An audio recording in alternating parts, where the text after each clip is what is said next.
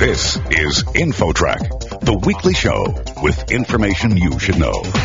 Here's what's happening on this week's show. Is it possible to eliminate the use of imported oil in America while saving the U.S. auto industry? The surprising answers from an expert. We have the ability as a country to reduce our petroleum consumption faster than other countries can increase the supply. So in effect, we have an OPEC level of oil sitting underneath us in energy efficiency. Then, crimes fill the headlines. But is there a way to know if a registered sex offender lives nearby?